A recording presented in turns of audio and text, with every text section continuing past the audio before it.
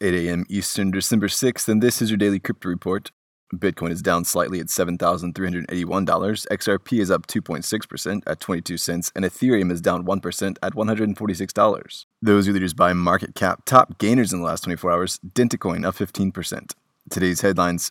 The U.S. Treasury Secretary Steve Mnuchin and Federal Reserve Chairman Powell share the perspective that they are not keen to issue a digital dollar within the next 5 years. Mnuchin spoke for the pair at a House Financial Services Committee hearing in Washington, saying, "Chairman Powell and I have discussed this at length. We both agree that in the near future, in the next 5 years, we see no need for the Fed to issue a digital currency." That was in response to a question that invoked Facebook's Libra and China's upcoming digital yuan. Mnuchin highlighted that he'd be fine with Libra so long as it was fully compliant.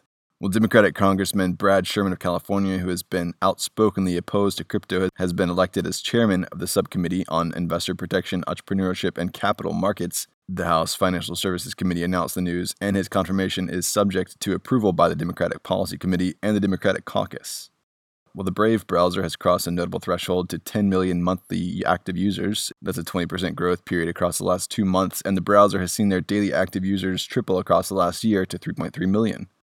Crypto exchange Kraken has added support for the Swiss franc in a partnership with Liechtenstein-based bank Frick. Starting today, users can trade the franc and Bitcoin back and forth fluidly. The franc is the 6th fiat that Kraken supports. And finally, Great North Data, a Canadian government-backed Bitcoin miner, has filed for bankruptcy while owing creditors over 7 million Canadian. The firm was founded in 2013, and the website is currently offline. Well, those are leading headlines today. Visit us at dailycryptoreport.io for sources and links. Find us on social media. Add us to your Alexa Flash Briefing and listen to us everywhere else you podcast under Daily Crypto Report.